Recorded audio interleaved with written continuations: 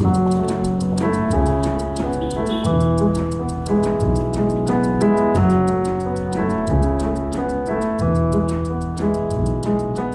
and welcome to Everyday Sublime. I'm your host, Josh Summers, and I'm really glad you're here. Okay, today I'm happy to share with you my second installment of my four-part conversation with Yin Yoga master Paul Greeley. The focus of this interview series is on Paul's new book, A Yogi's Guide to Chakra Meditation. And for most of the interview, we spend very little time discussing Yin Yoga itself. The topic of Yin Yoga does come up towards the end of this interview, so please be patient for that. In the meantime, in today's episode, we jump right into Paul's understanding of how the spiritual path unfolds. For the curious listener, Paul's model of spiritual awakening is deeply rooted in the classical yogic text of Patanjali, known as the Yoga Sutra, as well as later developments in the yoga tradition known as Tantric Yoga. While I'm aware of the themes in these traditions, my own practice has been predominantly rooted in various forms of Buddhist practice. But what was so interesting to me about this section of my conversation with Paul was just how conversant these two systems could be with one another. In the past, I must confess to thinking that these paths were somewhat divergent from one another, in that they led to very different outcomes. But in listening to Paul here, I came to see the potential for how they might be integrated together. Or as my friend Chip Hartranft says, Patanjali and Buddha are really just brothers separated at birth. Okay, with all that preamble aside, I now once again bring you Paul Greeley.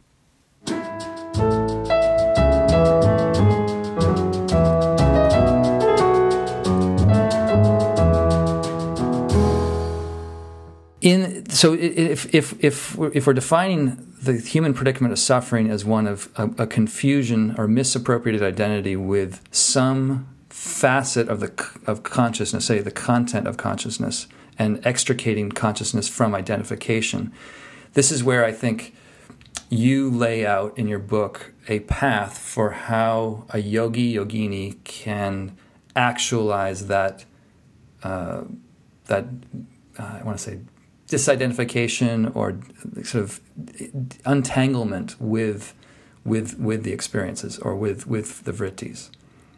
So maybe if you can start to, I'll ask you to go into how that unfolds in someone's journey. And if that's too broad, we can try to narrow it down a little bit. Okay. Well, I'll start, and if it doesn't quite speak to the way you would like this to go, feel free to interrupt me. I believe that the Can I interrupt you now? Sorry. I couldn't resist. Carry on. That's rude. Okay. I believe that introspection is hastened by the ability to withdraw the energy into your spine, and that there are outward physical signs of this accomplishment, and that asana, pranayama, mantra, and visualization exercises all accelerate this internalization, and that once this energy becomes internalized, then actually the true deep meditation processes start. I think that until we can actually do that, we say we're meditating, we're trying to meditate, but I think that in Patanjali's ladder, those are noble efforts. But until your energy is introspective and your even sensory stimuli is voluntarily stopped because you have withdrawn the chi from your senses and it's now in your spine, that's a milestone event. That's pratyahara. And I believe that much like the Hatha Yoga Pradipika, chakra meditation is there a way to hasten us to the point of pratyahara? And actually, I'm appreciating you using the word hasten because, as you probably know, there's a fair amount of partisan bickering between different traditions. And the ways that some of that bickering comes out is that there's either an assertion that one tradition has a more complete realization than the previous tradition or a different tradition, and or a tradition is the faster track than the other tradition. And I experience this in Buddhism because I'm in the proverbial slow boat to China, mostly the Theravada tradition. So I'm just picking up the word hasten there, like, this is going to hasten my evolution.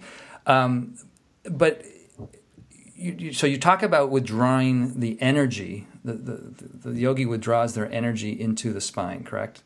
Yes. How does one do that, and what is the experience of that like? Well, it has gradual stages to it, and I can't speak to the perfect completion of it, but I've had intimations of it over the years. And the first level is that you're no longer distracted by your body, and sometimes your body doesn't even feel like it has weight or has a boundary. And that's sort of the first, like, I'm starting to succeed now. And if I use modern terms, the chi that's circulating around my proprioceptive nerves is withdrawing. And so my sense of proprioception is being dulled. And then eventually, as you get better at that, that's a stage one kind of thing.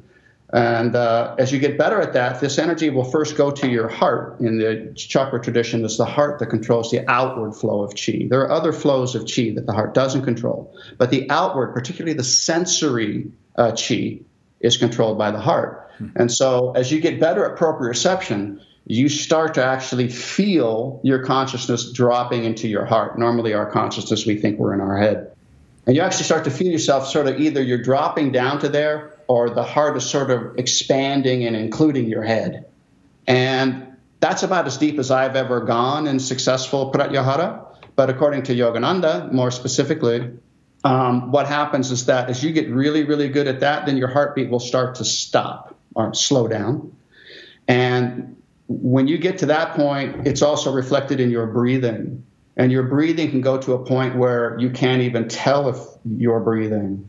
Now, me, subjectively, I've gotten to the point where I can, watching my breath, it's like I'm surprised myself that I'm still being conscious, because the breath is maybe 2 breaths a minute if I'm lucky. But I can't stay there long enough.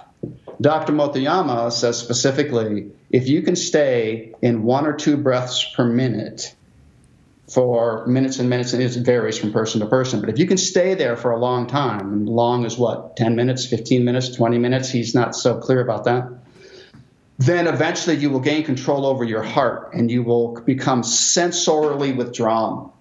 It would take an effort to hear the outside world. It would take an effort to see, because you're in the cave of the heart. And that would be a pratyahara. And so subjectively, you're having this experience of being in the cave of your heart. Objectively is that you might have no pulse or very little pulse, and you might have no breathing for long periods of time, or very, very, very minor, volume changes in periods of time. That's really interesting. I'm going to be doing a little bit of replay here, see if I can get it. It sounds like what you're saying is that it's the control of the breath that is the way the yogini or yogi can leverage the activity of the heart's chi to draw it into itself, and to prevent the kind of the diversification or the spreading of the chi throughout the rest of the body. That it's the vis-a-vis the breath, that the heart chi is regulated to the point that that the chi starts to flow into the heart cave, as you're saying. Is that right? Yes, that's correct. Yeah, and of course, I know you know this, but listeners, as you're explaining this, I'm realizing that there's definitely sympathetic overlap in Chinese medicine, where the qi, the chest, the pectoral, the zong qi, controls both the heart and the lungs. So there is that parallel or overlapping functioning of the qi in the chest there that it seems to be at play in what you're describing. So when you kind of got to it a little bit, but in that experience of being in the cave in the heart, I'm thinking it through in terms of sort of phenomenological experience I've had in meditation, coming at it from different angles, or coming at it from a different door. And what you're describing to me sounds like it sits somewhere in the spectrum of different samadhi states that occur, that I'm familiar with through Buddhism, where there might be a sense of expansion of self, and that the world is arising within the sense of self, or that to use your language more, the world's arising in the heart. But I think one of the stylistic or critical differences is the levels of experience, the types of experiences that are still known. Like in certain Buddhist samadhi states, there would still be knowledge or sensory awareness of sounds like a bird chirping or a leaf blower going or maybe a twinge in your knee that wouldn't be violated within that open space, or the open space wouldn't be violated by any of those arisings. And I'm just wondering if in your map or in the territory of what you're describing, would there still be any of that external awareness? And I'm picking up on the word pratihara, which is withdrawal of the senses, or is that more in the range of where sounds, garden variety sensations, thoughts, those have all subsided within the quiescent state of the heart? I think it's the latter in Patanjali, is that you would not hear the birds chirping, but I would preface that Patanjali's system, as you go through these stages of samadhi as well, as you describe in Buddhism, Patanjali has stages of samadhi, 7 of them, mm-hmm. and that all of the lower stages of samadhi require this trance. And going into the heart is a form of trance. On the inside, I'm active and alert, but from the outside, you go like, oh, Paul's in a trance. Right. He's wasting his time. He's in a trance, and you go like, maybe that's what it looks like to you, but I'm on the inside. These are all called savikalpa samadhis, these lower samadhis, and that's where you need to be in a trance to experience them. But the highest form of samadhi you just described, and that's nirvikalpa samadhi, whereas whatever it is the nature of the self that I discover in trance, now in the highest state of samadhi of realization, in Patanjali's 7th stage of samadhi, mm-hmm. you would have an experience of the birds chirping and all that kind of stuff again. You could again operate from this vehicle or a higher vehicle or many vehicles, but you would never again, your experience wouldn't be the same because as you put it, you'd be taking in these sensory experiences of laughter and joy and pain and all this kind of stuff, but it would not touch, it would not pollute, it would not diminish this higher state. So I think the state that you describe is higher than pratyahara. I think pratyahara is a trance-like, it's a self-induced trance of intense introspection. Yeah. And what you're describing is I'm not limited to a trance. Right. I don't need to shut out my awareness of my body to operate. And until you can do that, according to Patanjali, you are not enlightened. Right. You need to be able to reach and maintain this sense of self, or in the Buddhist non-self state, and then operate through a body or whatever it is that you're invigorating. It could be a planet or a star in my metaphysics. But you never, never, never fall into the illusion again that is what you are, and that these ups and downs of life and death are affecting this higher thing, that you sort of reach the mountain, you gain the mountain, and now I can come back down on the mountain, but I never lose the view that I had when I was at the top of the mountain. Right. There's a lot there, actually, that I think part of my mind is melting down because I'm realizing that what you just said in some ways, I think, and I'll have to listen to it when I produce this episode, but listen back, I think what you're solving for me is a false sense of different paths between Patanjali and Buddhism in terms of the ultimate realization. In the sense I, through study and my own research, kind of came to the feeling that the Buddha and Patanjali diagnose our predicament in a similar way, that we're in a world of changing flux and impermanence, and because of that, whenever we attach to any impermanent condition, we are bound to suffer. So they diagnose the issue in a similar way. They just offer seemingly different, at least on the surface, seemingly different prescriptions to bring about the resolution of that suffering. I interpreted Patanjali as suggesting that freedom is attained through a deep realization of a higher self that's eternal, that's permanent, that is bliss, and so that to me is often codified with the term or the idea of a transcendent path. You're transcending this world, and Buddhism is often framed, at least the way I've been exposed to it, Buddhism is framed as you're not transcending this world. Your freedom is predicated on a deeper understanding of the very nature which will condition you to let go of holding on to specific patterns that cause suffering. But at the end, I think they kind of, it seems like they might even have different pathways into the resolution. But I want to come back to this with you at some point, and we might get into it now. But the idea, this nirvikalpa samadhi, where there is a aspect of your experience right now, everyone's experience right now, that is absolutely free.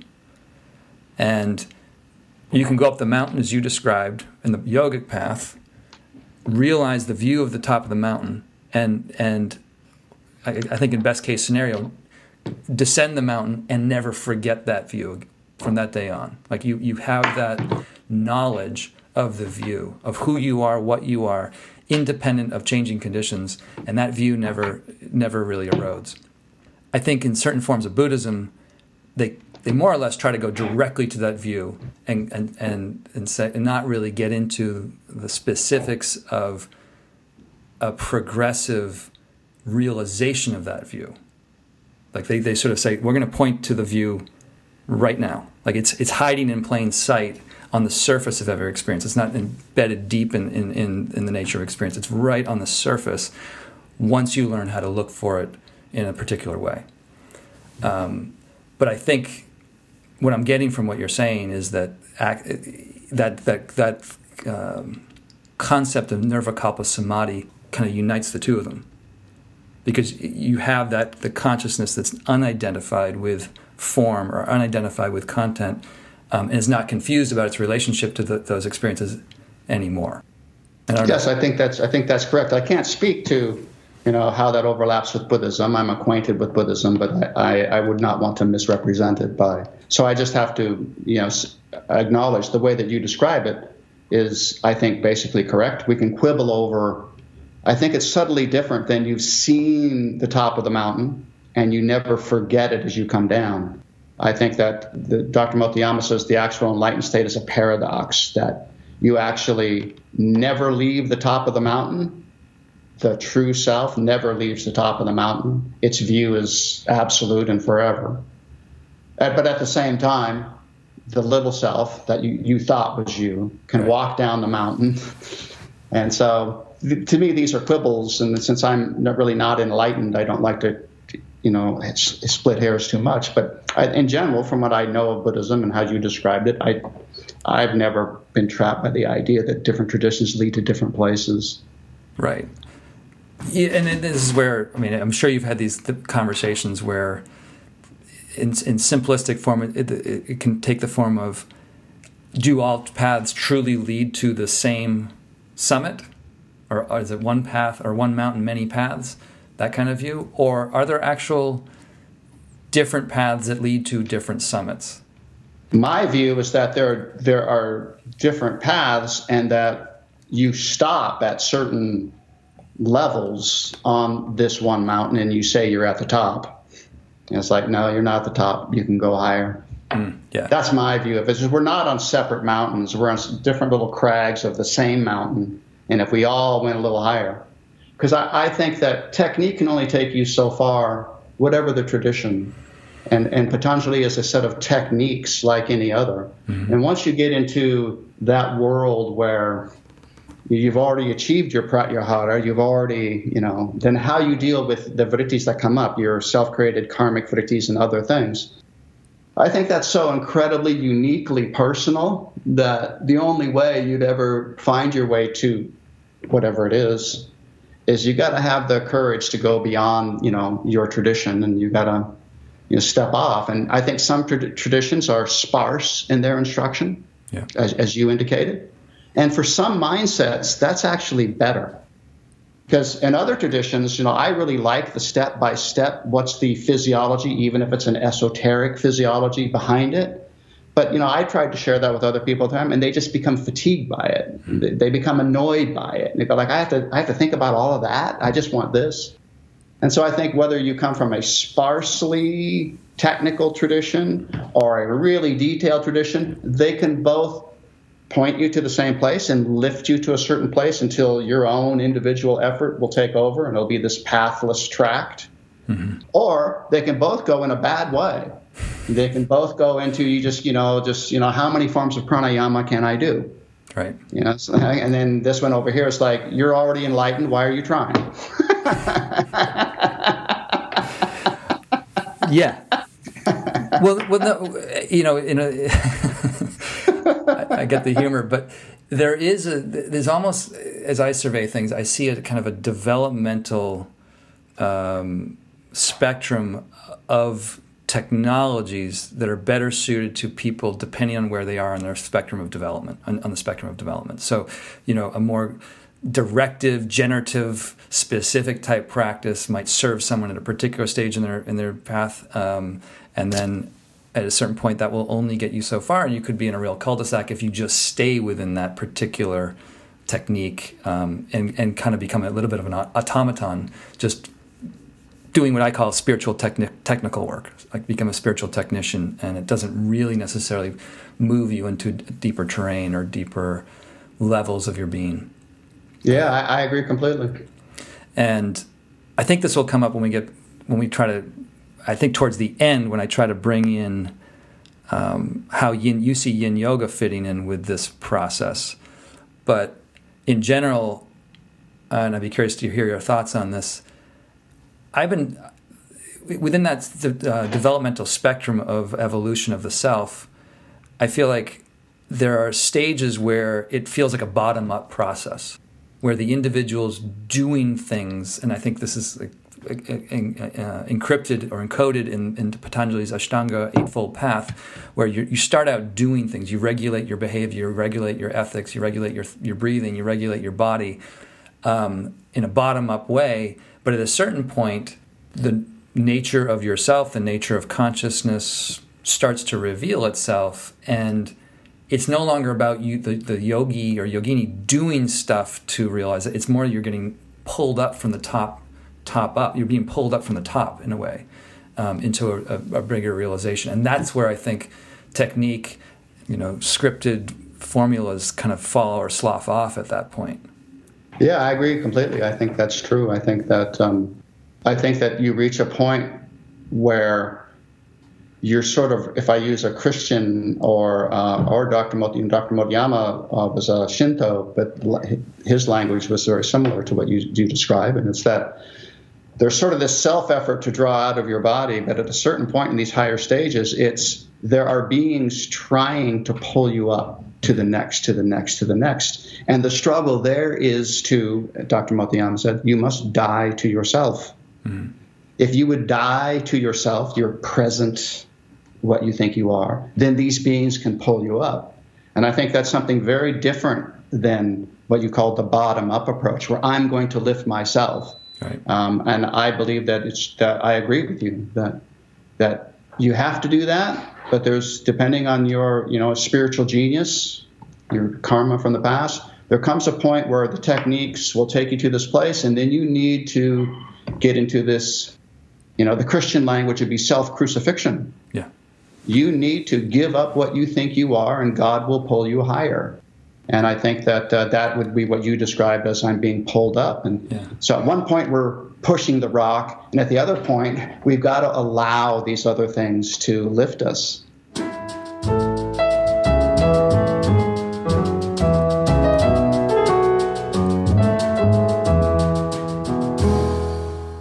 Okay, we'll pause the conversation there. And picking up where Paul just left off, I'd like you to consider over the coming weeks, what in your practice are the elements analogous to pushing a rock up a hill? And where perhaps are the intimations of a higher grace, the higher forces that Paul was referring to that are helping to pull you up the hill? In the next installment, Paul shares some of what his own practice looks like after decades of introspection. And then we explore the specific role that the chakras play in the evolution of consciousness. There's much more good stuff to come from Paul Greeley, so please stay tuned. In the meantime, check out his new book, A Yogi's Guide to Chakra Meditation. There's a link for you in the show notes, as well as a link to Paul's website. And if you would like to study or train in Yin Yoga with me this year, please check out my calendar of events on my site at www.joshsummers.net/events, where you'll find up-to-date listings of the trainings, workshops, and retreats that Terry Coburn and I offer in our Yin Yoga School. Okay, that's it for today, and I look forward to seeing you in the next episode. Thanks so much for listening.